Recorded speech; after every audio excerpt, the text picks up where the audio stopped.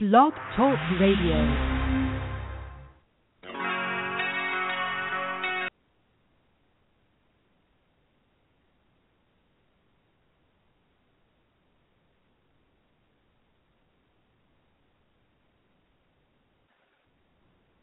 I don't know what's going on, but we can't start without Paradise City today. So give me a minute. The studio is not acting right. So when it comes up, there we go.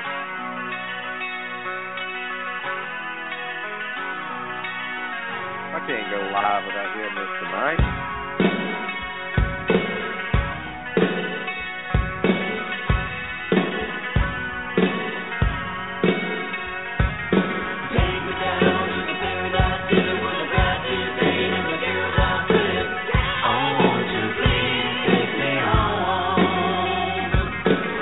Well, I won't let you listen to the whole song, but welcome to Wayne Sports Talk, everybody. This is your host, Brian Tarvin, joined with co-host Jonathan Miklos. It feels like forever, Jonathan, since we've been on air, but it's been a week and a half? Is that how long it's been? It seems like forever. Yeah, no, it has definitely seemed like a hot minute. But yeah, it's been a week and a half. A lot has happened. I'm very excited to get into it tonight. So that's good. One good thing about, taking a little time off. I've been busy. Maybe a big announcement coming out of Weigh-In Sports this week, hopefully, about the future of me. So we'll see how that goes. Cam Newton, that's all I've been hearing, Jonathan, all weekend, all week. Cam, and now it's Peyton, HGH. A lot to cover. Let's back up a little bit. Let's go back to the NFC Championship game. You saw the Arizona Cardinals come in there, and I'll be honest, Jonathan, I was worried about that game a little bit. I didn't worry about Seattle as much, but Arizona scared me a little bit. But after I saw Carson Palmer's eyes a couple of times, I realized this guy was in way over his head. What do you think Carolina did to him that other teams couldn't? Well, honestly, I think the playing conditions had a lot to do with that. Obviously, the defense played great. Are you talking about a dome team? Are you talking about a dome team?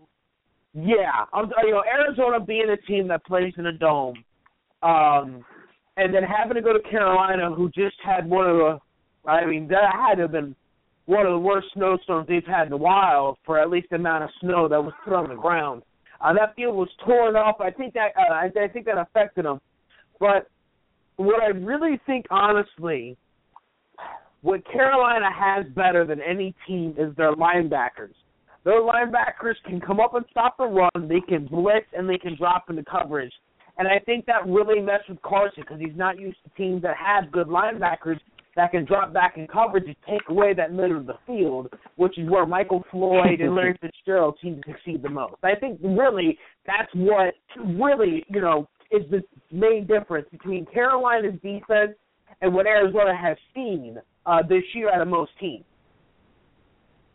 Yeah, and this is an MVP candidate Carson Palmer type year. This is not just a regular season game. This is the NFC Championship game. And one thing I noticed, Arizona's got a very good defense, but when you have a quarterback like Cam Newton that can run the football and he can make every throw on the field, how do you stop him, Jonathan? If you're not scoring, you're getting blown out because you can't score with Carolina. They're going to kill you. And I think Arizona gave up early in that game. Before halftime, I think they quit. And I think Carolina coasted the rest of the way. I mean, I've never seen a team like this get off to fast starts in the NFL like they're doing. They are jumping on people, curb stomping them, skull dragging them, whatever you want to say, and they're doing it in 5 minutes, man. It's not taking 4 quarters. This is just like, wow. When I think about Denver and Carolina right now, I'm sitting there thinking, wow. We'll talk about that later, but I'm just sitting there thinking, I don't care how good Denver's defense is, Jonathan. I mean, how are they going to stop number one right there, the guy that dabs, that gives the balls to the fans? There's a petition to ban him from Seattle. How's Denver going to stop him? This is not Tom Brady they're dealing with. No, you're right. I mean, Cam Newton was phenomenal. I will say, and it's weird to say this, but I don't think, I really don't. I do not think Carolina wins that game if not for Ted Ginn Jr., who had an absolutely phenomenal game. Ted Ginn set the tone early, really gave his team a lot of momentum, played phenomenal. Ted Ginn, and that's why he got the game ball. I mean, let's be honest. Ron Rivera knew that, gave him the game ball for a reason. That's the best game Ted Ginn has ever played as a professional football player. The only way Denver has a chance. The only way Denver has a chance is if Von Miller and Danny Trevathan and DeMarcus Ware, and that's the unfortunate reality, it's going to take those three linebackers, and they can sit and spy and contain Cam. They can't pass rush. They can't get upfield like they did on Brady. They're going to have to, those three guys are going to have to spy and contain Cam Newton all day. Von and DeMarcus are going to have to set the edges, make Cam step up into the pocket, into the defensive line. Danny Trevathan's going to have to watch him. But somebody's got to cover Ted Ginn, and somebody's got to cover Bill.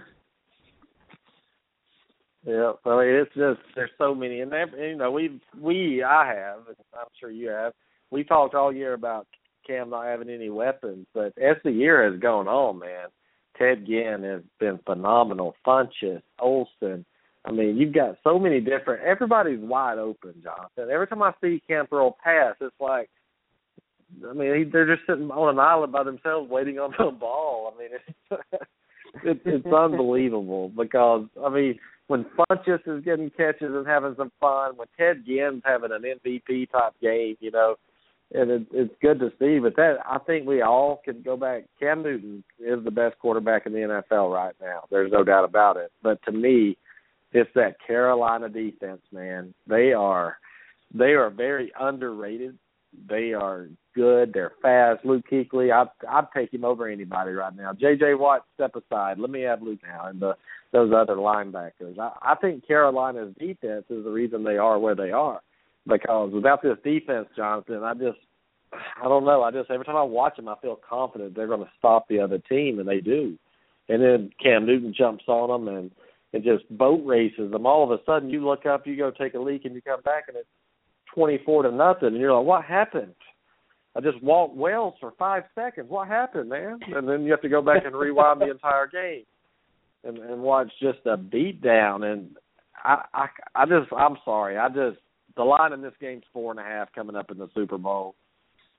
Hell, I give you 30.5 right now. That's how I feel. But we know that's not going to happen. But Peyton Manning may not even be playing the game, Jonathan, if they look into deeper this HGH thing. But I'm going to talk about that in a second. But do you think Cam Newton's the best quarterback in the NFL? I put something on my board from when he was drafted. All these so-called experts said he sucked, really. He was never going to make it in the NFL. And here I am sitting here. And I am an Auburn guy, don't get me wrong, but I don't put my neck out for people. Now, teams I do, not people. I did not have Carolina making the playoffs this year. You know that. Mm-hmm. But I did say Cam Newton was going to be one of the best quarterbacks to ever play the football game. Here we are 5 years into it. I mean, we're talking about possibility of the greatest of all time if he keeps this up. Not today. I mean, not right now today, but if he continues this over the next 10 years, man, he could break every record known to man. There's no doubt about it. Cam is the best quarterback in the NFL right now. I am really enjoying watching him play. And this is the same quarterback we got to see at Auburn, and the same quarterback that, thankfully, I didn't get to see at Florida. Cam's phenomenal. And I remember, and everybody's has been posting on Twitter, there's the Sports Illustrated cover of who do you take, Blaine Gabbert and Jake Locker or Cam Newton? Yeah. I mean, how dumb. Really? As Mike Mayock. Fire that guy. Kill him first and then fire him. Blaine Gabbert over Cam Newton. Okay, Mike. I mean, we all back then, everybody was like, Blaine, who is Blaine Gabbert? So, I mean, I love what I'm seeing from Carolina. I think you're right, though. If it wasn't for this defense, I don't know if the offense could have as much success.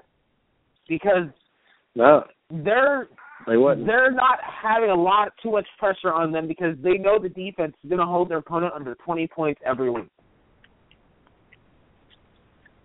Yeah, and I'm telling you, that defense is mean, dude. They gain tackle. They get to the ball faster than any defense in the NFL right now. I know Denver's the best defense. Give me Carolina is just the style they play. And let's flip it over a little bit. And we'll come back to Cam and the best player in the NFL. Let's get Quinn on in here, too. Quinn, sorry you had to hold for 7 minutes. I didn't see you, man. Have you watched Tombstone yet, number one? How are you guys? He hasn't watched it. We're doing good, Quinn. What did you think about the Cam Newton show on Sunday night? Oh, that was pretty bad. I was hanging out with friends, so we watched the first half, and it was a blowout. So then we started playing some video games, and I was just keeping up with it on my phone. They weren't very interested once Carolina got up, 31-7 or whatever it was at half. But yeah, they were up 17. I think the Super Bowl. I don't think the Super Bowl will be close.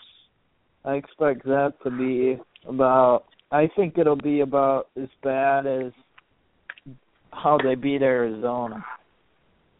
Oh man. Well, I mean, here's the deal. Does Peyton Manning put the fear of God in you right now? I mean, really, when I watched him play the other day, it was painful to watch Peyton Manning play. That defense for Denver is great, but, I mean, he gets hit so many times. I mean, he turns around in that play action and he loses 12 yards because he's so slow, man. I mean, it's just, what is Carolina going to do to him? I mean, that's why I'm trying to think, how's he going to drop back and pass with 4 linebackers coming at him? Don't make me choose. I like Carolina. Even though they're division rivals, but there's not an animosity with Carolina between Buccaneer fans like there is with Atlanta or New Orleans, where there's some bad blood there. Carolina's always been a team that I've enjoyed watching. Even during the Jake Malone days, because Steve Smith was one of my favorite players growing up. But Peyton Manning has been playing football at a collegiate and NFL level as long as I've been alive. I do want to stress that. And this is somebody who I've grown up with his entire career. I've witnessed. He's one of my favorite players to ever step foot on the field. I respect him like almost nobody else just because of what he was able to do. I'm hoping this is a good Super Bowl. The only saving grace for Denver is that they're going to have to be able to run the football. C.J. Anderson's going to have to be able to run the. If he can't run the ball, Manning's going to be a sitting duck, and it's going to be the Seattle game all over again. I love Peyton Manning too, and I think that he can do whatever he wants. I don't want to see him embarrassed. That's one thing. But I do not want to see Cam Newton denied. I just don't think he's going to be denied right now of this. And I know people said he doesn't know what it's like to lose a Super Bowl or whatever. Well, that's kind of good in a way because he doesn't know how to lose. It's almost like this Carolina team has no idea how to lose. And yet you watch this New England-Denver game and people get the perception that, wow, Denver's so great on defense. They are. They're real good. But you're not comparing apples to apples when you're looking at New England's offense and Carolina's offense. Let me give you a description. A broken down offensive line for New England. No running. Steven Jackson, the running back, for God's sake. That's all I have to say. Gronkowski, and that's it. A quarterback that's slower than Quinn's great-great-granddaddy that's dead probably right now. And it's a one-dimensional team. It's a one-dimensional team. And when you have Tom Brady, I've never seen a quarterback like Brady take a beating like he did the other day. And it's because when you're one-dimensional, that's what happens. Carolina, you bring that kind of pressure, they're going to score 100 points on you. That's where it comes. That's what's going to happen. Denver's edge is going to be gone because of that aggressiveness. They're going to have to stay back a little bit, and I think that's what's going to hurt them. They're not used to playing like that, Jonathan. They're not used to playing containment and just being patient. They're used to just coming out and just dominating. They tried that against Carolina. If Cam Newton can survive it, that's the key. Can the offensive line hold up for him to make some throws down the field? That's the difference. When you look at New England and Carolina can kill you 100 different ways. They have a machine gun, they have a machete, and Denver or New England has a butter knife. That's about what it's like. And I'm sorry, I'm not, no disrespect to New England, but Jonathan, you can't compare those two offenses. You can't look at Denver's defense and think that because it played well against New England, that it's going to do that same thing against Carolina. You're right. You're 100% right. They're two totally different teams, two totally different offensive systems. And Carolina's offensive line, who a lot of pundits were worried about that offensive line, and they've definitely been up to the task this year. They've done a phenomenal job. We saw with New England that Von Miller just embarrassed the right tackle time and time again, and Marcus Cannon. Unfortunately, I mean he was embarrassed on the field. So it's going to be interesting to see how the offensive line holds up with this pass rush. I still think that it's going to be trying to contain Cam, and if he beats you with his arm, he beats you with his arm kind of a thing. I think that's the kind of game that a defense is going to play. And it's definitely a secondary that's going to be tested because Ted Gibson really beats you over the top. And Greg Olsen is the second best tight end in football behind Rob Gronkowski. It's a really close race at this point. Greg Olsen has been phenomenal. So it's going to be up to how does Cam handle not having those running lanes. But if Jonathan Stewart has a big day, it doesn't matter. Yeah, and that's the thing. Cam doesn't have to beat you with his legs, and his arm has gotten so much better. But Vegas has missed it again, Jonathan. I mean, they missed it last weekend on that game. They put Carolina a 3-point favorite, and I'm scratching my head, scared to death, because you always hear you don't go against Vegas. Well, I do, and they've got it at 5. It's going up to 5 now. They put it at 4. I mean, Vegas is scared. They want even money, and that's good and all, but you still missed it, Vegas. I mean, I don't know who's making your lines. Are they on vacation? Did they get lost at sea? I mean, whoever's making these point spreads needs to be fired because they're stupid. Putting Carolina a 3-point favorite over Arizona. I mean, that was absurd. Quinn, Carolina's a 5-point favorite over Denver, and I just don't feel comfortable taking Denver in 5 points in this game. Well, they got to find the line where people are going to be willing to go both ways. If they put the line at 17. Like 10, well, if they put the line like at 10 or something, then people would probably really just bet on more.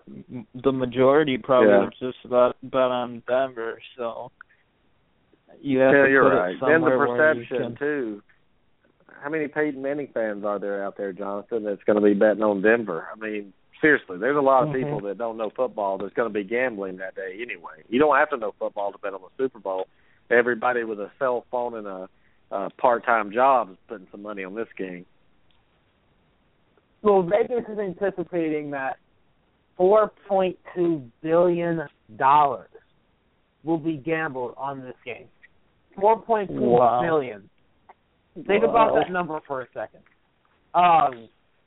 It's amazing when you really think about it. $4.2 billion, and you're right. It's just like New England lines. They're always a little inflated because they know that they're going to get action on New England no matter what. And I think you're right. This is probably Peyton Manning's last hurrah, and so there's going to be action on Denver no matter what. Now we've seen the line move. And I think a lot of the public money is going to come in on Carolina early. I think there's no doubt about that right now, just because of what they did to Arizona, perception. It's really interesting. I don't think they missed it. I think they know they're going to get a lot of money no matter what. And that, Vegas is anticipating a close game because you're getting two of the best defenses in football. And once again, we're going into the Super Bowl, and what do you know? two defenses, not two great offenses. Yeah. Two good, phenomenal defenses. Well, actually, Jonathan, led their team to the Super Bowl. 4 phenomenal defenses to me in the Final Four, right? Not just the Super Bowl, the AFC and NFC Championship. I think there were 4 great defenses in there. Exactly. I mean, it just goes to show that defense runs the show. Defense wins championships. Offense is fun, and the NFL's, kept, switching around the rules to benefit the offense. But at the end of the day, it's the defenses that time and time again are leading their teams to the promised land. So I think everybody needs to keep their eye on that. Yeah, in the NFL. It's like that. In college, it's changed a little bit. But, yeah, in the NFL, in college, it has it, though. Quarterback play. Remember the quarterback playing the NFL. I know Peyton is not what he was, but he made some good passes early. He had 46 yards. Let me tell you how good Denver's defense is. Peyton Manning threw for 46 yards in the second half, Johnson, and they won. I've never seen a defense like that. I've never seen a defense that good. I mean, it's been a long time since I've watched a defense like Denver's just tee off. Yeah, I mean, there you go. I mean, that's a long time ago, though. You think 13 years goes by, and I remember the Ravens. I remember the Bears of '85, but this Denver defense is. But I'm going to ask you this, and I'm not saying this to be funny, okay? So please don't take it that I'm overconfident or anything. But name me a team that's playing better than Carolina's playing right now that's won a Super Bowl. Just say if Carolina wins this Super Bowl, they finish 17-1. Is that what it's going to be? And they win a Super Bowl. Cam wins the MVP. Name me a team that's better, really. I mean, I'm not talking about the Dolphins of 72 or whatever the hell it is. I could care less. I wasn't even here, so I don't give a damn. But you tell me a team that's playing better than Carolina right now. Besides that Tampa Bay team, maybe. They played good. Yeah, even though I wasn't alive, I would put the 85 Bears up against anyone. Oh, get their old asses out of here. Nobody cares about the 85 Bears. Well, no, I honestly, if we look at it, and you look at teams that let's qualify as a team that have won the Super Bowl. I think if you want to start, you want to start going through it like that. I mean, the Seattle Seahawks team that won the Super Bowl, that team played phenomenally. Yep. They rolled there. That was clearly the best team start to finish. Hold on. I want to back up a little bit. I don't mean that Carolina's the best team ever. Please, out there, don't think I'm saying that. Please. What I'm saying is the hottest team. I mean, like, just looking at them, like, my God, they're just destroying people at the right time. Carolina's come back and, I mean, they're not the best team ever. Trust me. I'm not stupid enough to believe that, and I hope nobody else is. But they're the hottest team I've seen. If they win the Super Bowl and do what they've done, this will be one of the most dominant teams that I've seen. Not the best team, just dominant. The way they just. I mean, they come in, kick your door down, shoot you in the face, drag you out to the curb, and stomp you. I mean, that's how fast it happens. You don't even have time to say, who is it? I mean,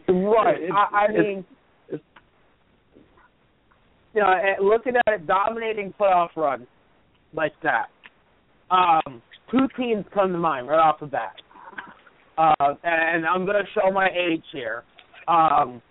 But the 2000 Ravens and the 2002 Buccaneers were the two teams that stick in my mind as teams that walked into the playoffs and just ran through. And people forget that 2000 Ravens team allowed one touchdown their whole playoff run. One touchdown. That Bucs team beat everybody. I mean, just smoked them. They beat the 49ers, I believe, by 31, beat the Eagles by 17, and then beat the Raiders by 27. Outside of that, there's not another two teams that I remember that just you really had a roll and were just so hot and looked so good. I'm going to tell you why I don't like that Bucs team, because it made everybody think John Gruden was a great coach. And that team was just phenomenal. They didn't need a coach. It was just, I mean, everybody now, every time a job opening comes up, John Gruden, well, I mean, I saw you coach at the Raiders. You can't hide from me, dude. I've seen you get fired, I think. Without the Tuck rule, I don't think John Gruden ever leaves Oakland. I think Oakland is your Super Bowl champ. And they beat they probably beat the Rams that year for the Super Bowl. So I think John Gruden's a good coach. Don't get me wrong. I got to see him up close in person. I got to live through Rich McKay tear this team down before he abandoned for Atlanta. So I think Gruden deserves some credit. Let's remember half that team he actually brought in. I mean, yeah, a lot of the key pieces, especially on defense, were guys who are already there. Don't get me wrong, but I just looking at it, those are the two teams that stick out to me as teams that really dominated their playoff run. Were those two right there, and then this team's just phenomenal. And I can remember the '85 Bears, Quinn. I remember watching them, and when they played the New England Patriots that night, it looked like a bunch of girls in skirts against a bunch of grown men that hadn't eaten in 3 weeks coming out. I mean, it was. I think Grogan was the quarterback, if I can remember right. Big Dog. Tony Eason. Let me know if I'm wrong. Who was it? Tony Eason. Oh, I thought you were talking about Bears quarterback. No, that's Jim McMahon, the most overrated quarterback in the history of sports. But you know what? that Bears team was amazing, though. They were, no doubt, Quinn.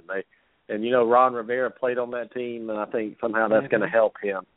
That's going to help him win this Super Bowl. I mean, he deserves it. I mean, just think, Riverboat Ron was about to be Cam last year. Had Cam not come back and won like 7 in a row, Jonathan, we may not even be talking about Ron Rivera this year. But I think his success, finally his plan got in place, and I don't want to sit here and talk about all Carolina all night, of course, but I am going to throw it out there a little bit. Go back 4 years or whenever it was, 5 years when we did this show, we were talking about Cam Newton versus Tebow, and somebody was on here telling me, arguing with me, that Tim Tebow was the best quarterback between the two and would be more successful. And I'm sitting here thinking to myself, dude, come on. But all these experts that were out there that were talking bad about Cam Newton, shame on you, man. And Jonathan, tell me if I'm wrong. This, to me, it feels a little racial, a little bit with Cam Newton, because here's a guy in a league where people are beating women, choking mothers, killing people. Here's a guy who wants to have fun and give a ball to a kid. Why does everybody have a problem with Cam Newton for? Is it because he's arrogant? Is it because they want to be him? What do you think it is? I think it's both. I don't think it's racial. Because and Jason Whitlock, who I'm not a fan of him as a writer, because he tends to beat that drum. But everything's racial. But he came up with an article and he said that he doesn't believe that the criticism of Cam is racial. He stated that he thinks that's just the nature of being a quarterback. And I happen to agree with him. I think quarterbacks are held to higher expectations because, let's face it, Johnny Unitas is one who really set the bar there for how a quarterback should act. Let's remember, Joe Namath was criticized.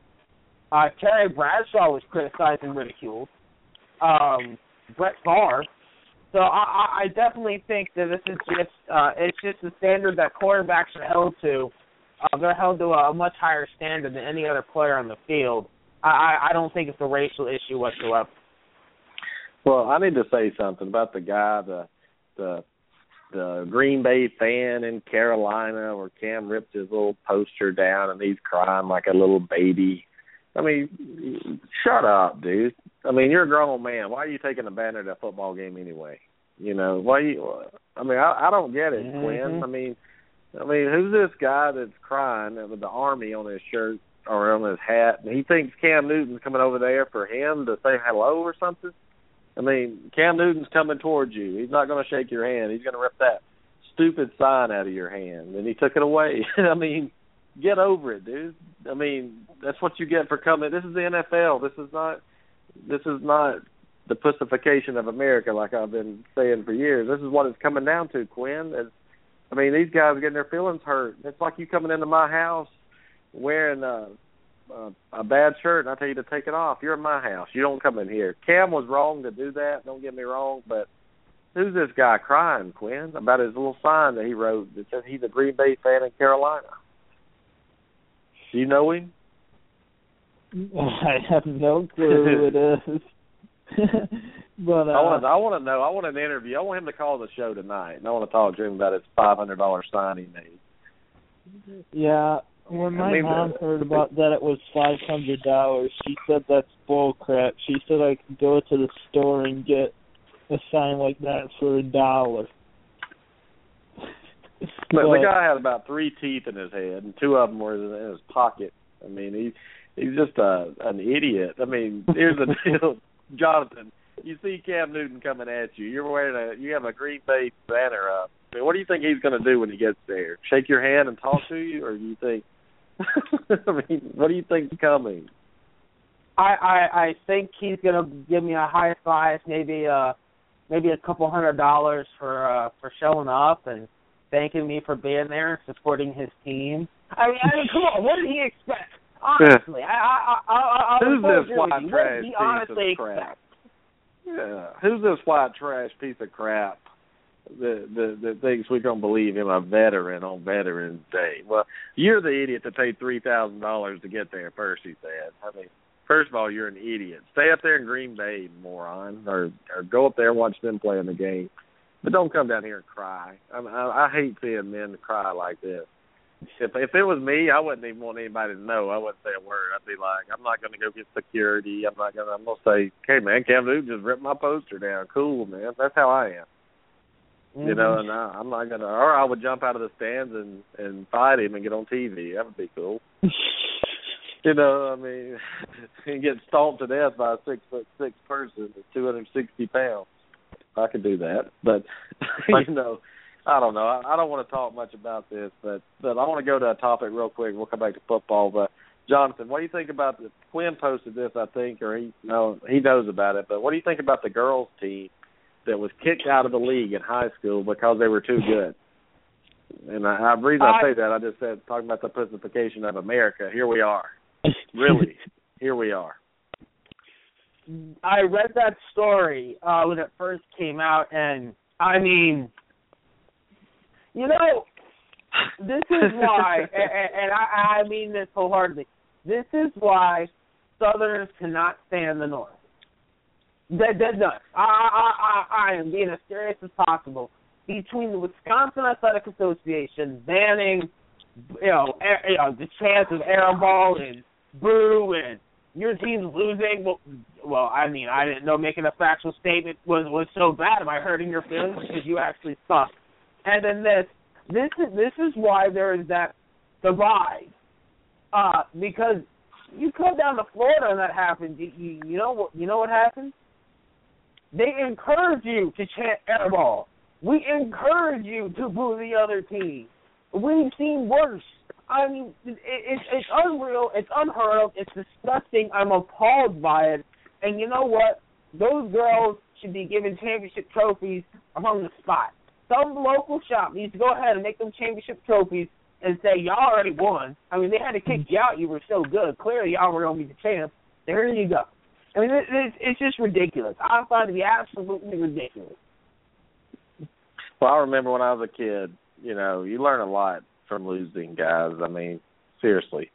I was playing in an all-star game in basketball. We went down to Mobile, Alabama. Jonathan, I'm sure you know where that is.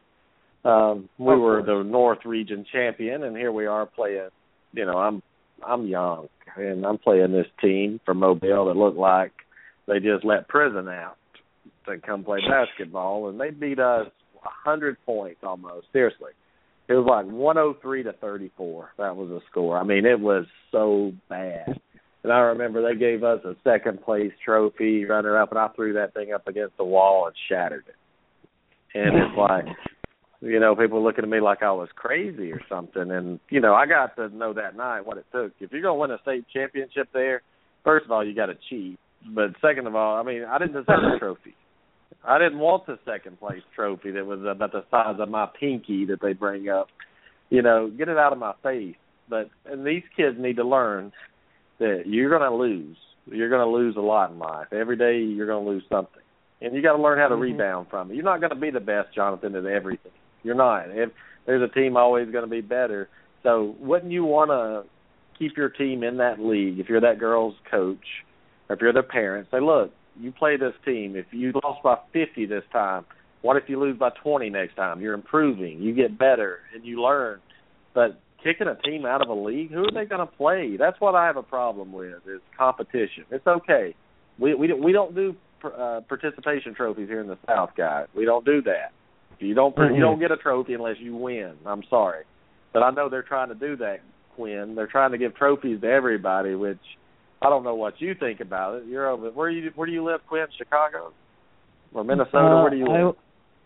I live in Kenosha, Wisconsin, so I'm as far southeast as you can get before going into Illinois. So why are there a bunch of candy asses up there? What's going on? I mean, I don't really understand their logic. Most of them are Democrats, so they have that way of thinking. They think if you participate that you should get a pat on the back. I mean, I guess it's just a mindset. Okay. I don't think there should be a trophy for everybody, but like if you make it to the state championship or something and they give up second place trophies, I don't see a problem with that. I mean, I broke it. Yeah, well, I know. There's no problem with that. I broke it, though. I smashed the hell out of it. I remember when I was coaching basketball, and I came in after I didn't lose when I coached much, and I came in, people were talking about a pizza party, and I tore down the dang lockers. I mean, broke them down, and I was like, pizza party? I mean, you know, like, what are you talking about, man? Pizza party. You win 4 in a row. You want a pizza party? Get out there and let's run some suicides, Jonathan. That's what I did. Pizza party. You want some pizza party and a clown or something? I got you. We're gonna go out here and run. That's how you do it. You work hard. You work harder than the others. Now, if I coach basketball right now the way I did 20 years ago, I would be in jail probably. I'd probably be. I may not even be on the streets, Jonathan, the way I used to coach, man. It would not be accepted today, I promise you. Not in today's society. I would be fired immediately. There's no way I would have a job. No, you're right. I mean, one of the greatest pieces of advice I ever got was from one of my high school teachers. And, I've always, all athletics has always been my strong suit, knowing it. I played multiple sports. And I remember vividly, Miss Henges, we were having a discussion, and she told me I could never be a football coach. And I asked her why. She goes, well, you don't handle losing too well. So she goes, honestly, the only sport I think you could coach and get away with it is hockey. Because in hockey, you could probably pop one of your players in the back of the head, and the player's dad would give you a handshake for doing it.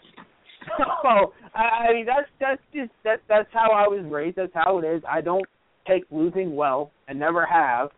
And there's a difference between losing and constructive criticism. That's what a lot of people, I think, have a real misconception with it. I can take criticism just fine. I played sports. I'm used to my coaches. If your coach didn't tell you screwed up, there was something wrong with your coach.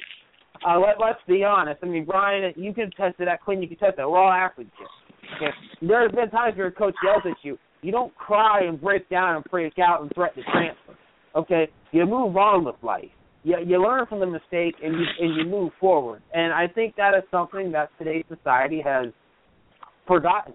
And in all reality, it's you hate to say it, but it's the 60s and 70s generations that have raised these generation now, that has raised them and taught them that it's okay to lose. Don't worry about it. You're so awesome. No, you're not. You suck. Okay? If you ain't first, you're last. Yeah. And you know what? I'm telling you, when I played Little League baseball and stuff, like from T-ball on up to 13 and 14, man, but your own parents from your own team would say, hey, take Brian out, man. They're killing him. I mean, he can't throw a strike, or they're killing him. Take him out. He sucks right now. I mean, if you said that today, there'd be a fist fight up in the stands. My dad is like, yeah, you're right, Coach. Take my son out. He's stinking the place up. Get him out of here. And, you know, I mean, am I crying over there? No. If I strike out and get cussed out by my coach, am I going to go cry? No, because I got cussed out a lot because I struck out a lot. I mean, because I swung a lot. But it was, I mean, when I played basketball, every word out of my coach's mouth was a cuss word. Every one. So, I mean, I don't know. I mean, I turned out just fine.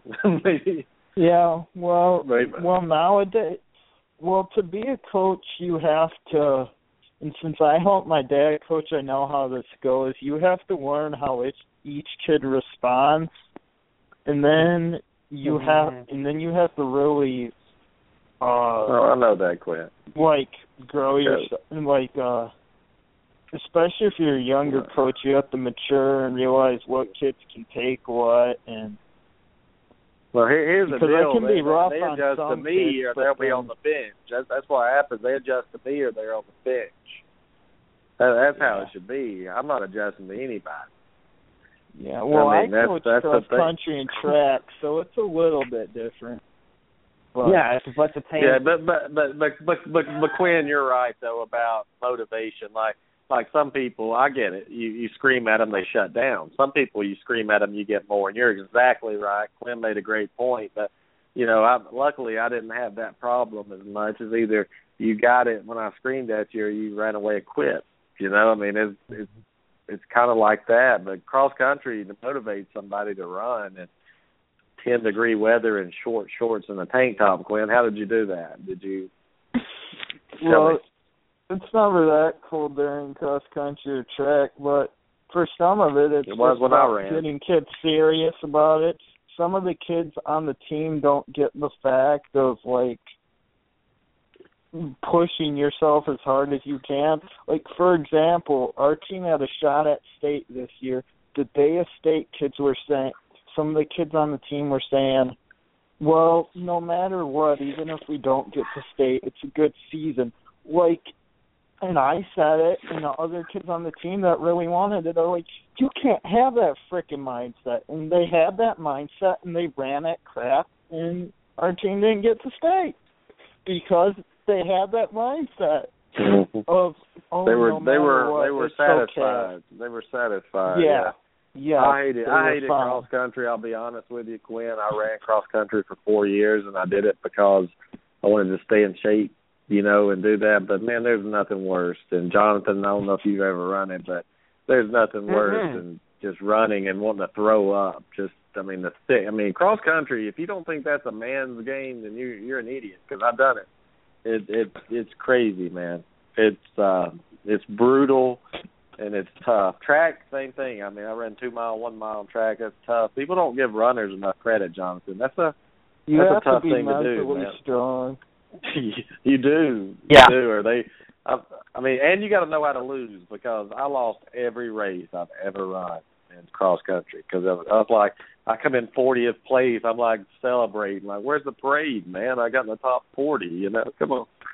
And I can run. Yeah. I run less than a 5-minute mile.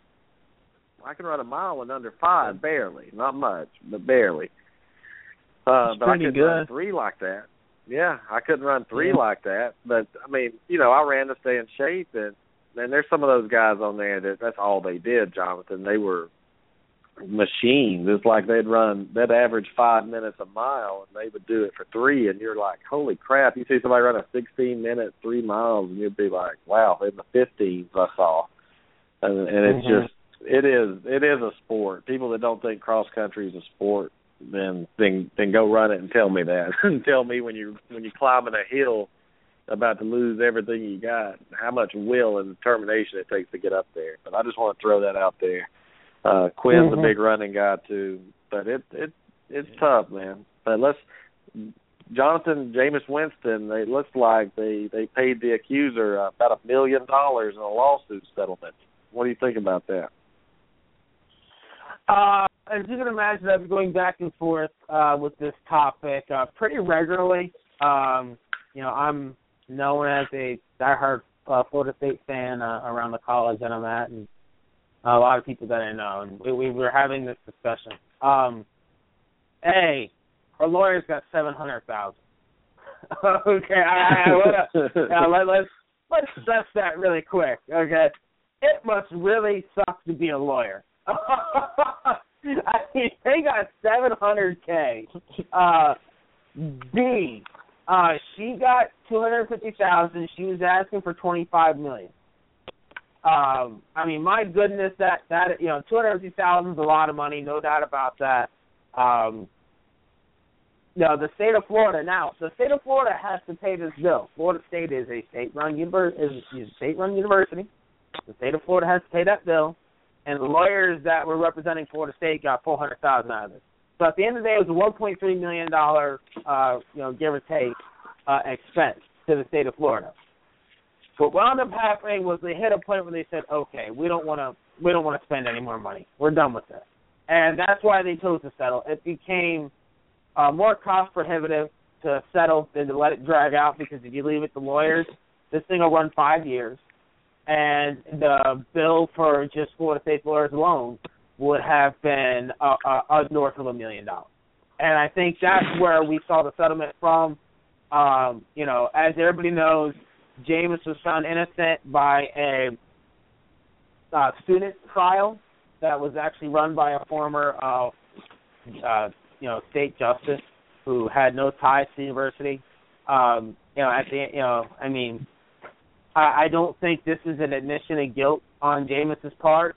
I don't think this is an admission of guilt by Florida State's part. I think this was just a legal battle that they felt was no longer worth fighting.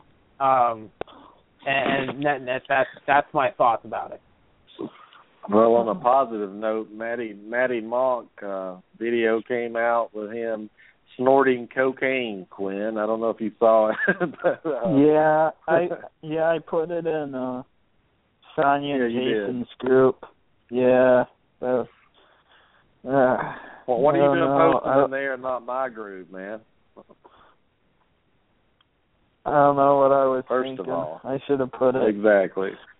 Matty Mock, though, Jonathan, I don't know if you saw that, but I don't know when he's claiming it was old, but here's my advice to you if you're snorting cocaine.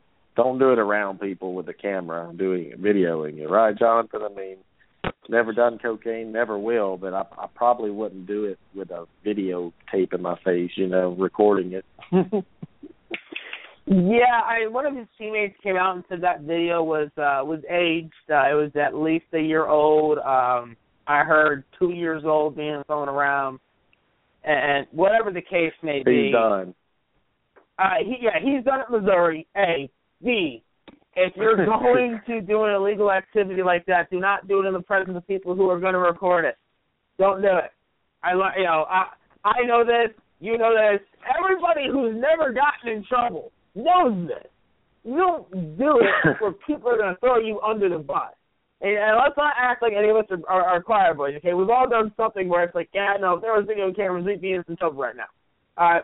So, Matty Mock, my advice to you is, go get yourself clean. Cocaine it's a very addictive drug that can take your life down a terrible path. So you need proof of that. Go look up the NBA in the 1970s and 80s and how it ruined some great careers. Yeah. And look, dude, I'm not judging you. Nobody's perfect in life, but don't do it on camera. I mean, Jesus. I mean, that's what I don't get, the stupidity of people in the world. I mean, everybody has problems. Everybody makes mistakes, but not everybody puts them on camera. I mean, I just don't get it. It's like, hey, watch me. I'm cheating on my wife here. Watch this video. I mean, really, dude? I mean, I'm sorry. I just don't understand it.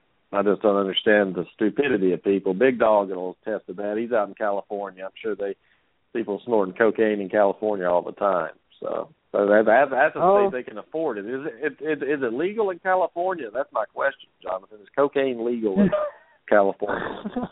No, cocaine is not legal anywhere, and it's a drug that is actually quite prevalent down here in Florida as well.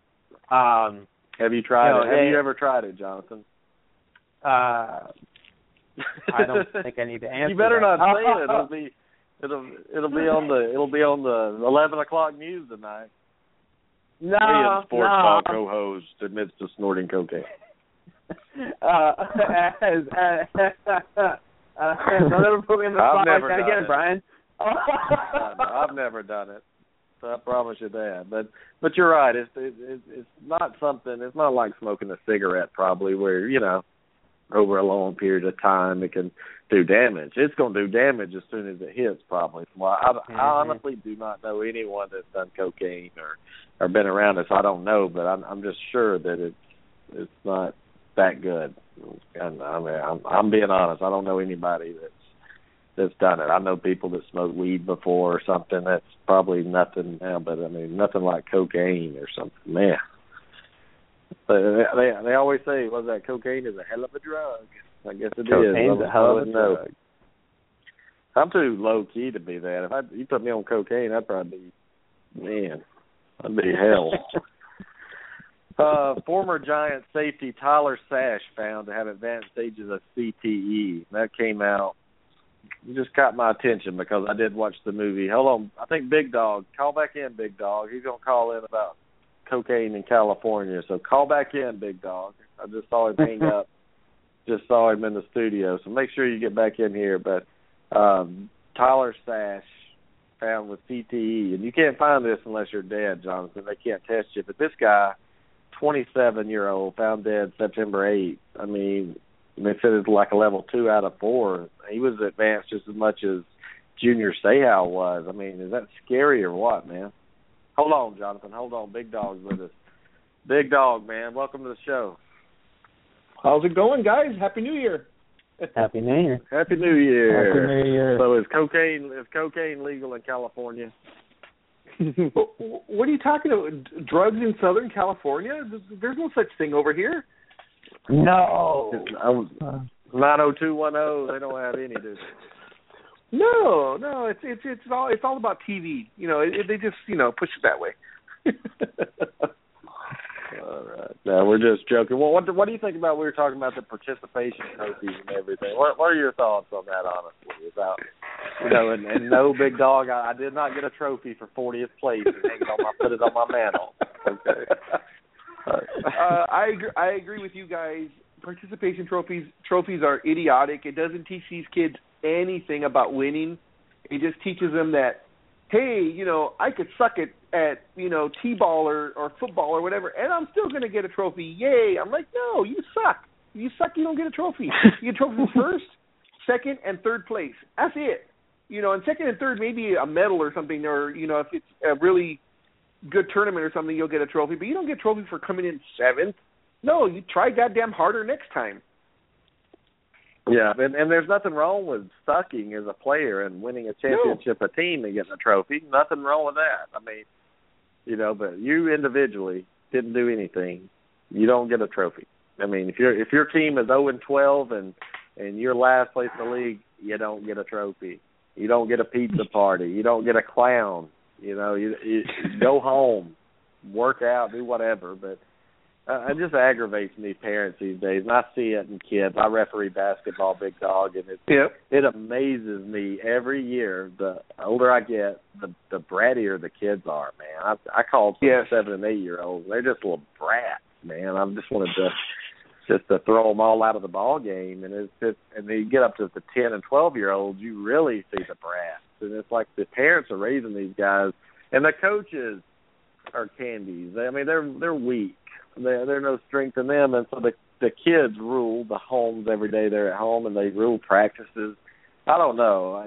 Can it be stopped? That's my question, Big Dog. I don't want to take all your time or waste time, but can it be stopped? Can this country be turned around and kids be pointed back in the right direction again? I say no. No, I say no also. Culture has changed so much now that you can't even think about saying, telling the kid that, I'm putting you on the bench because you can't play.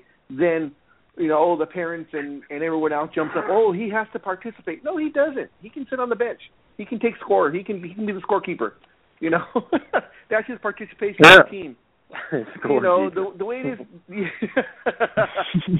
way it is now, every child has to participate, and they all have to have, one kid can't play more minutes than the other, and blah blah blah. It doesn't seem now that the parents or they really care about the winning. It's more the participation, that they're in the sport, that they can say that they played basketball or football or t-ball or whatever, just to say that they did it. But what accomplishments do you have? And if you come in 8th, what's that teaching your kid? You're not teaching your kid anything about winning and what it takes to win. Like you said, you were out there, you may have won a tournament or whatever, and the next day you're out there doing wind sprints again. Or in basketball, like I used to, you're doing suicides the next day after a great game, to get better. These kids don't know any of that stuff. Nope, they don't, and they do not know. They'll never know what it's like to win a championship and come from last place the year before to first place, and that's the problem. I mean, they're not pushed, They're not challenged at home. They're not. I saw a kid the other day, guys. Seriously, I'm calling a basketball game. The kid, the dad's trying to tell the kid something. We're shooting free throws. He's down low, and he turned around and said, "Shut up." And I said something to him. The dad did. And I looked at him and said, "You ever say something like that again on my court to your parents, you're not going to play anymore." And he just kind of looked at me. And I was like, "Please say something. Please, man. Just please." I mean, if I told my dad, here's what would happen. If I'd have been under the gun and told my dad to shut up, you'd have heard me screaming like somebody that just got stabbed and taken to the bathroom and beat. Maybe if I got to the bathroom. He'd start punching me before we got outside, I promise you. But, I mean, honestly, Jonathan, if you told your dad to shut up, what would he do?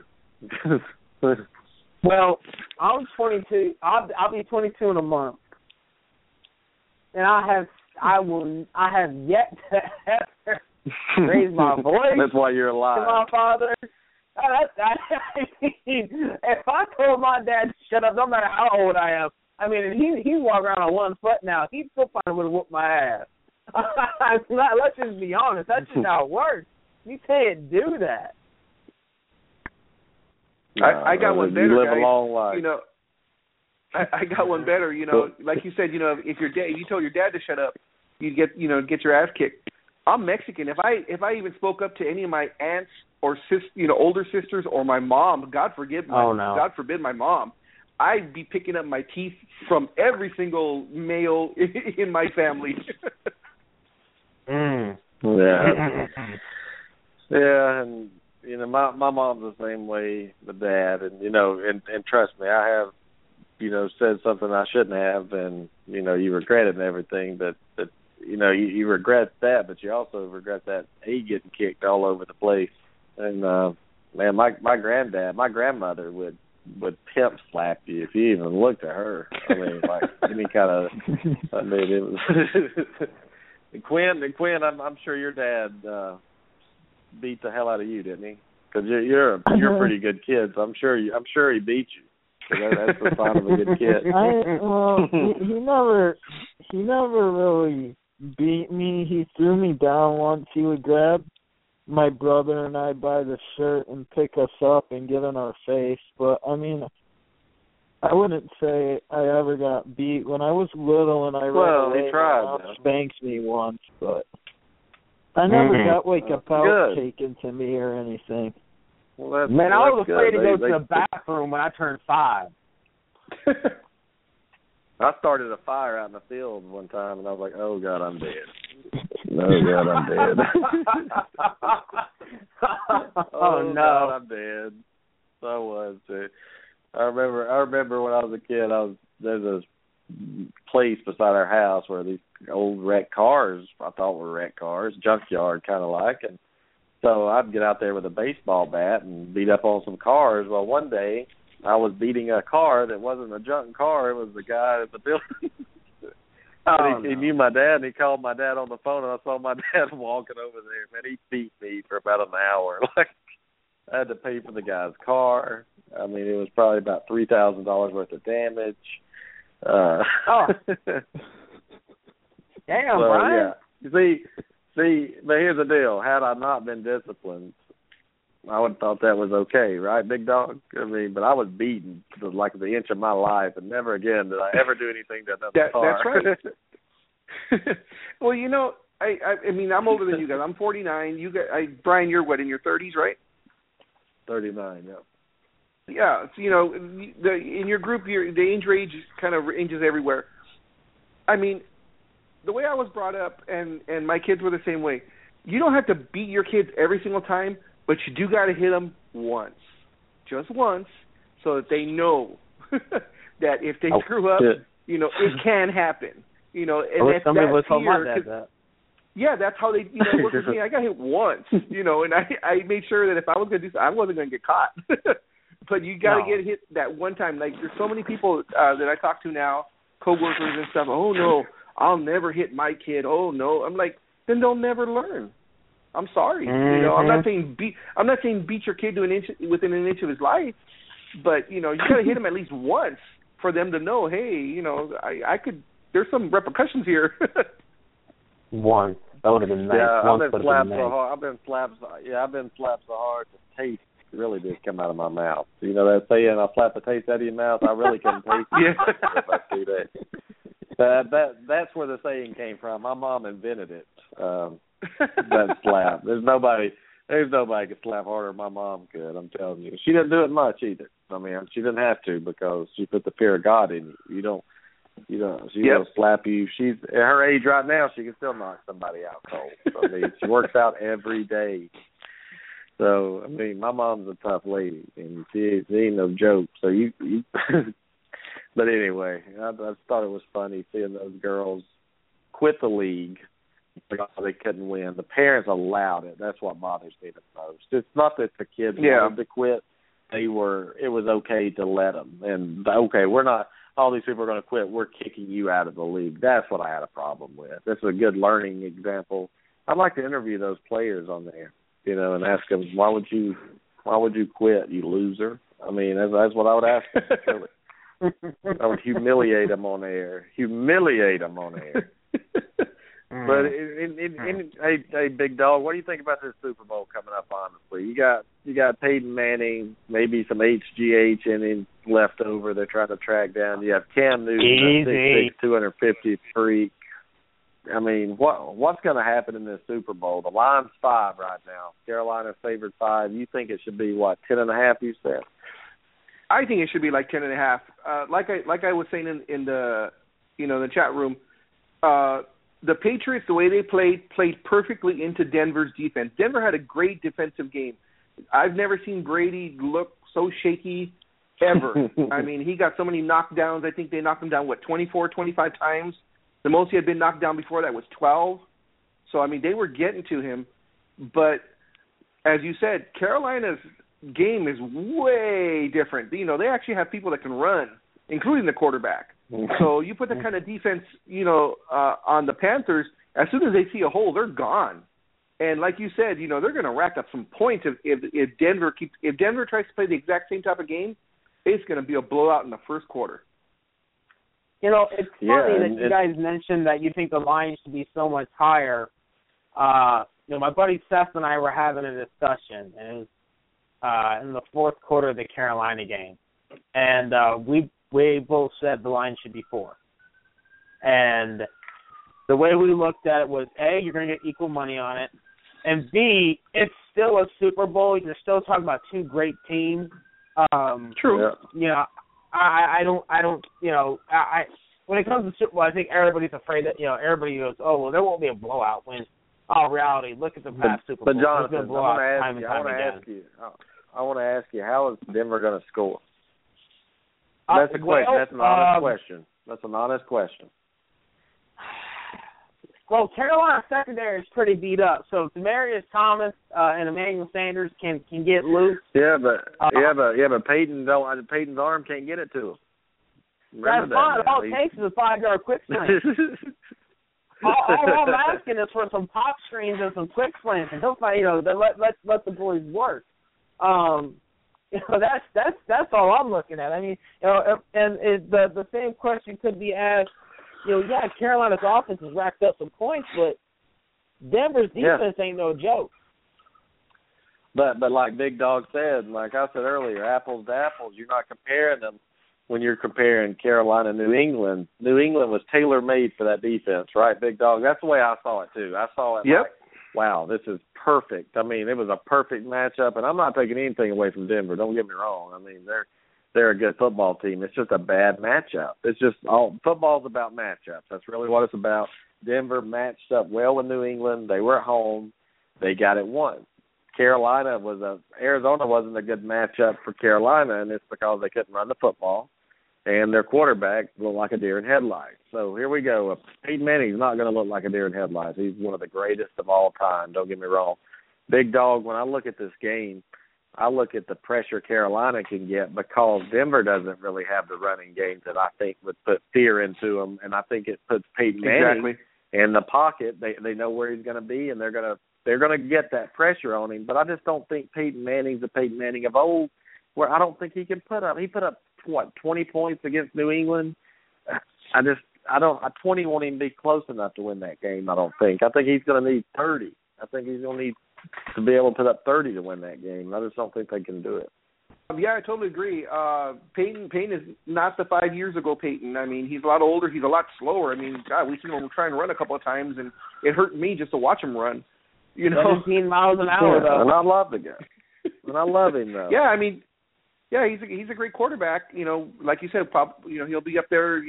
One of the greatest of all time. But unfortunately, like you said, this matchup is not the matchup for the Broncos. This is not the team that they want to play. Carolina is cresting at the right time, and it's all about. And that's what it's all about, guys. In the playoffs, it's right place, right time. And right now, Carolina, I don't think can be stopped. I mean, I'll be shocked. No. I'll be shocked if Denver pulls this one out somehow. Well, I'm going to ask you this, Big Dog. If Arizona, just say they upset Carolina last weekend, who do you got in the Super Bowl, Arizona or Denver? I have Arizona. I would have had Arizona, but maybe my line would have been like 2.5. Yeah. It would. To me, I think it would have been a close game because. Yeah. I mean, well, how about Seattle? What if Seattle, Jonathan? What if you had Seattle and Denver? Who would you have right now? I think no matter who comes out of the AFC, to be honest with you, I'm making the NFC favorite. I'm making the NFC a 3.5, 4-point favorite. Whether it's Seattle, Arizona, Green Bay, Carolina, they would have been 3.5 to 4-point favorite over Denver, New England, or Pittsburgh to me. Well, I want to say this, and we talked about it. You put the line at 4. I put it at 7. Big Dog put it at 10. And to me, watching football, what a line should be. Vegas puts it to where it's even money, like Quinn said earlier. That's exactly what they do.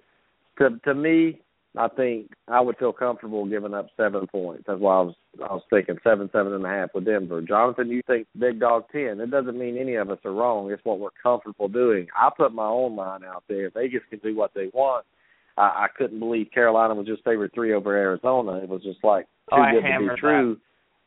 And the Super Bowl is a different animal, Big Dog, because it's 2 weeks to prepare. But here's the difference. I don't think Carolina's happy to be there. I think they're not going to stop. I felt like that Denver felt like they accomplished something by getting there, and I think they're happy to beat Brady. That story was so big. I just don't know if they have enough fight left in them to bring that kind of fight to beat Carolina. I think Carolina's the Mr. T and Rocky III the first time they fought right now. And I think, I think that's what's going to happen. Yeah, and especially with Manning, telling Belichick when they met at midfield that this was probably going to be his last rodeo, as he said it, that he's probably going to retire after this one. So, unfortunately, the team may be hinging on that, saying, hey, let's win it for Peyton. Peyton goes out a champion. But that's the wrong attitude right now for this game against Carolina. Carolina's young. They're hungry. They're not afraid. Yeah. And they know they have nothing to lose because they're that team that they're like, hopefully they won't take the attitude like Miami did with Marino a long, long time ago, saying, "Oh, we'll get there again." And of course, Marino never got there again. But Carolina has got that attitude like, "Shit, no one expected us to be here at the beginning of the season. We got nothing to lose. If we win, great. We know we're going to win." And that's the attitude. exactly. Exactly. If Peyton wins that Super Bowl, you're not going to hear about Carolina and Cam Newton losing it. You're just going to hear about Peyton Manning riding off into the sunset. If Carolina wins, okay, great. It's going to be. But Jonathan, Big Dog's right. There's no pressure on Carolina in this one, I don't think. It's like we're here. Nobody. I'm a Carolina homer, and I didn't even have them in the playoffs this year. So who else did? I mean, Jonathan, I know you didn't. I know you didn't have Carolina picked to win this division. No, I believe I took Atlanta because I figured everybody was going to be. I was expecting more of the same as last year. That worked out well. And Benjamin went out. I mean, how could we pick Carolina to make the playoffs with their best receiver out? And all of a sudden, here we are. When you think you know what's going on in the NFL, you get a rude awakening. You don't know what's going on. And that's why I love it. I mean, I love the NFL, man. I love it. And Big Dog, while I got you here on this topic, we're going to talk about LeBron saying he had nothing to do with the firing of their head coach. I mean, I'm tired of hearing that. I'm tired of hearing that.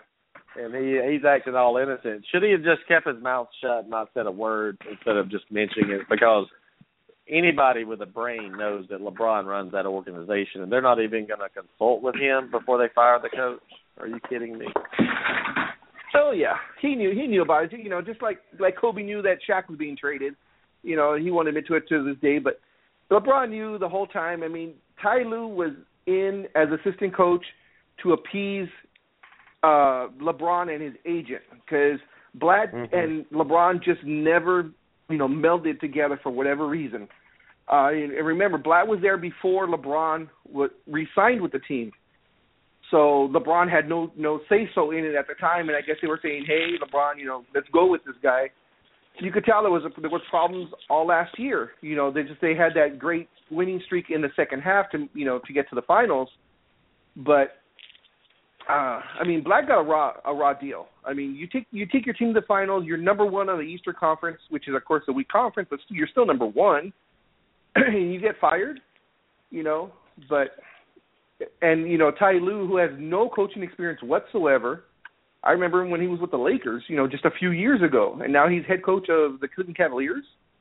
And I just read right now, ESPN said Ty Lue will be coaching the Eastern Conference in the All-Star game. What? So he walks in.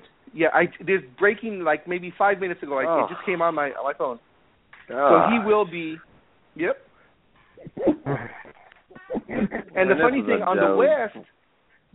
on the West, Walton, who of course has been coaching the Warriors to their great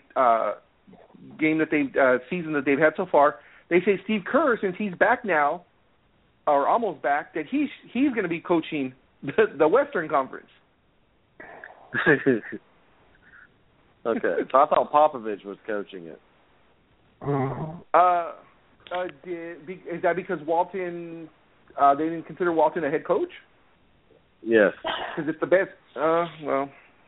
No, they want the champion of last year's team to coach it. It's 2 years in a row. I think they couldn't because they kept 2 years in a row or something like that. I can't because he coached it the last year. And I don't think you can coach the NBA All-Stars 2 years in a row. I think that's the rule. The rule now, but a question real quick: how did in the Pro Bowl coming up, the joke of the Pro Bowl they have, Big Dog? How did Eli Manning make the Pro Bowl? Well, see what it was is the NFL was going down the list and they saw Manning. They didn't see the first name and they just we'll put him in the Pro Bowl. Eli. I mean, Jonathan, how's Eli in the Pro Bowl? I know Cam can't make it. Because Cam's playing in the Super Bowl, but I mean, Eli Manning, really? You had to go get Eli? I guess everybody turned it down. Well, I just find it funny you're amazed Eli Manning's in there. Nobody's talking about how there's five Tampa Bay Buccaneers in this Pro Bowl. 5. In what world were there 5 Pro Bowlers on that roster? Who I can see? Levante David and Doug Martin, they earned their spot. Logan Mankins? Really? Gerald McCoy? Really? And Jameis, I mean, you know, that's my quarterback, but come on, man. I'm telling you, when Winston's going to get killed in there when they play, just like Cam came in as a rookie, and those defensive guys wanted to teach him a lesson, big dog. Winston's going to get shaken. Yeah, I mean the Pro Bowl's a joke now. I mean, you know, none of the best really go, you know, because you have Super Bowl commitments, or you know, they just don't want to go. They're supposedly injured. You know, they clip their toenails too short so they can't go because their toe hurts or something. You know, that's so they just keep going down they just keep going down the line until someone says, okay, yeah, I'll take a free trip to Hawaii. I think they should go back to the old days when they had the Pro Bowl after the Super Bowl. You know, like they did, what was it, 15 years ago or so, you know, when they changed it to the off week just so they could fill up TV time. They should still have it after the Super Bowl so you truly get Cam Newton in the Super Bowl, or, you know, Peyton Manning, or, you know, whoever. You know, you truly get the best of the best. But now it's just a joke. I mean, you know, they go just to have fun. Yeah, I mean, it's not as fun. I mean, it's like, you know, there's some great players on Denver's defense. Yeah. It's not going to be in the Pro Bowl. You know, there's some great players on Carolina, Luke Kuechly, Cam Newton, all these guys that aren't going to be Thomas Davis. They're not going to get to play. So why even get voted on there if you can't play? I think Cam led all voters, if I'm not mistaken. But real quick before we go, just want to say we'll be on Sunday night for sure. And we wanted to have a show tonight since we hadn't had one in a long time. But we'll probably go, what time works for you guys? Jonathan, what time works for you? Man, my Sundays are wide open. All right. Big Dog, I hope you join us. We'll do it late enough so you won't be in bed, at least, on the West Coast. Quinn? You know, early doesn't work. It doesn't matter for me. I get up at 5 in the morning to go do the show with Scorekeeper on Saturday, so that's no biggie. I know you did. Hey, I got something funny to tell you, Big Dog. This Quinn character on my show here, he's never watched the movie Tombstone before. Oh, really? or The Godfather. Well, and why do you have him on the show? I don't know. That's why I told him if he doesn't. Jonathan told him if he didn't watch Tombstone, he's not going to be able to get back on the show. So, Quinn, you have till Sunday night to watch Tombstone. I sent you the and I will link. ask you questions. And I will ask you questions about it. So you don't say, I watched it, you didn't. Actually, Brian, if I could, I have a question for the three of you guys. I've been having a discussion with one of my coworkers. He's a good buddy of mine. We go watch pro wrestling and stuff, and we go to Buffalo Wild Wings. Oh, be quiet. But anyways, the question is, I guess I'm too old school. The Lakers, of course, are having a horrible season.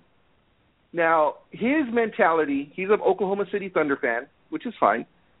His mentality, though, is even though the Lakers are losing these games, he says losing is good, and that if the Lakers have if it's a close game, they should keep the rookies on the court to teach them how it is to be in the fourth quarter, win or lose. And if you have a chance to win, even say if Lou Williams is hot and has scored 35 points, you keep him on the bench because it'll teach these guys to lose now so they'll know how to win later. And I called bullshit. I said, no, you don't teach guys how to lose.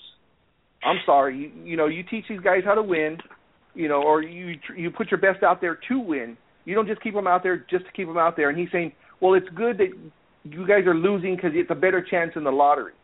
And I'm like, we're not making the playoffs anyway. So whether we're the 8th worst team or the worst team, you're still in the lottery, and you still have a chance for number one. And he's like, no, the more you lose, the better. So you guys should just tank. I'm like, you will never ever get me to say my team should tank. You go for the win if it's there. That period. And I don't know if I'm too old school or he's a Dallas fan and he's a Texas Ranger fan. So I'm like, you're used to no offense to you. I go, you're used to losing. I go, and And also, and I did this just to be a dick, but I go, how many championships do your team have versus my 16? And you're talking to me about winning? But anyways, that was just a jab at him. But what do you guys think? I don't think you ever about think. Exactly. No. I mean, I don't know. Maybe the last game of the year if you lose, and I'll let Jonathan get on this, but I think it's you even though you're losing, you don't lose on purpose. You play those guys to win, but you play your best team. If you're down 2 with a minute left, I hope your best 5 players are on the court to try to get that win, not to put a young guy in to give him a chance to play to see what it's like. Hell, he can earn that in practice. And he earns it on the court during the game. What do you think, Jonathan? I don't think you ever tank. Well, it's actually funny you bring that up. Charles Barkley had an interesting discussion about this earlier. And I'm kind of along the same lines as Sir Charles. When it comes to this, you want your young guys to learn and to develop. So I want them on the court. If I'm the Lakers, I keep Julius Randle, D'Angelo Russell, Jordan Clarkson. I try to get them on the court as much as possible. No matter what time of the game that is. If they're having off nights, you still want them to fight through those bad nights, just like Kobe and Shaq and Duncan and all the other greats have done. You have to fight through those. At the same time, well, the Lakers suck. I mean, they're a pretty bad team, no matter who you put out there. And I think it's in the best interest of the franchise as a whole to try and improve your draft position as best you can to add more talent to your squad. Do I say that you need to pay your players to go out there and throw games? No, of course not. I don't believe in that. But I do believe in don't go out there and try and be gung-ho and win just for the sake of winning, because there's a huge difference in the NBA, and you can see this historically, a huge difference in the NBA between drafting first and drafting 10th. It's not every time you get a Kobe Bryant falls in your lap at 13 situation. So I think if you're the Lakers, I think you try and hope you can maintain a top 5 selection. But at the same time, you want to try and nurture and mature those young kids and improve them as players. And actually, we need to keep a top 3 selection, because our this year's draft pick is top 3 protected this year. So keep losing. Yeah, keep losing. I can't. I agree with Jonathan. Shut up and deal with it. I'm a Bucks fan. Okay, how do you think I feel? I agree with Jonathan. And he, my friend tells me I'm a jerk because I'm not used to this, guys. I've been a Laker fan since 1980. I came in at the right time, and the most times we've ever had it bad, it's been these last 3 years. I mean, we've had a couple off years, but these last 3, and we're not going to make the playoffs again, is the most in a row we've ever missed the playoffs. I think we missed it like in 95 or 96, something like that. We missed the playoffs. And then we hadn't missed the playoffs since like 1952. So I'm not used to this. So maybe it's just the mentality of me of what to expect all the time. Well, look, if you're not okay, first, you're just like last, I tell my right? buddies who are Yankee fans, you can't win all the time. Okay, everybody goes through ebbs and flows. I know. I cannot wait to watch Golden State and San Antonio in the Western Conference Finals. That's going to be amazing to watch. But I don't see anybody beating Golden State right now. These guys are just man. I can't believe how Golden State spanked those guys the other day. I know Tim Duncan didn't play, but to lose by like what was it, 34 points?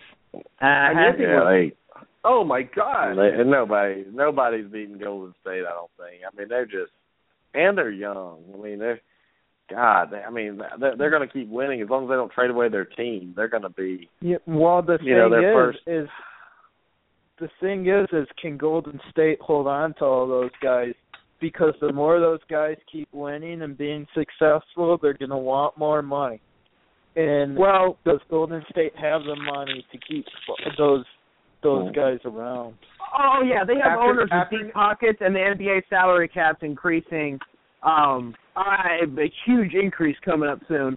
Draymond Green's next already year. locked into an extension. Klay Thompson's not going to get max money. I don't care what he wants. Nobody's going to pay it for somebody who's really just a corner three. Steph Curry's going to get a max contract. And then, I mean, Harrison Barnes, you got to see where that goes. And after that, you know, really it's Draymond, Steph, and Klay that you have to keep together. Don't be OKC. OKC gave away James Harden, and it has snake-bit them ever since. And I think everybody's learned a lesson from that. Yeah. Well, guys, I hate to cut y'all off. I'm having a lot of fun, but I'm going to have to cut y'all off. We will continue this topic. We will continue this conversation. My wife's like, "Hey, time to wrap it up." So you listen to the boss, you know. And does she go get bread? Playtime's over.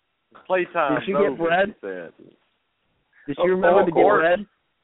Or playtime again.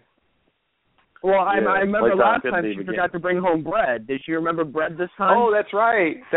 She forgot bread. Remember your sandwich? Yeah, you had the ham and the cheese and everything. Yeah. She forgot the bread. Yeah, I had everything, the mayonnaise, everything ready, the tomatoes, but nothing to eat it with. I have bread. Guys, thanks for joining us. We'll probably be on Sunday evening around 6 or 7 Eastern time. So please, y'all, make sure you join us. Tell everybody. Right. I'll put a link out earlier than I did tonight. So, guys, have fun. Great conversation. Had fun. Quinn, watch Tombstone, and we'll see you Sunday night, buddy. See you, Jonathan. All right. Brian, no problem. Congratulations on your new position. Well-deserved. I want to say that on the air so it's safe prosperity. You got what you deserve, man. Congratulations. All right. I appreciate it, man. Guys, take care, and we'll see you Sunday night. See you later.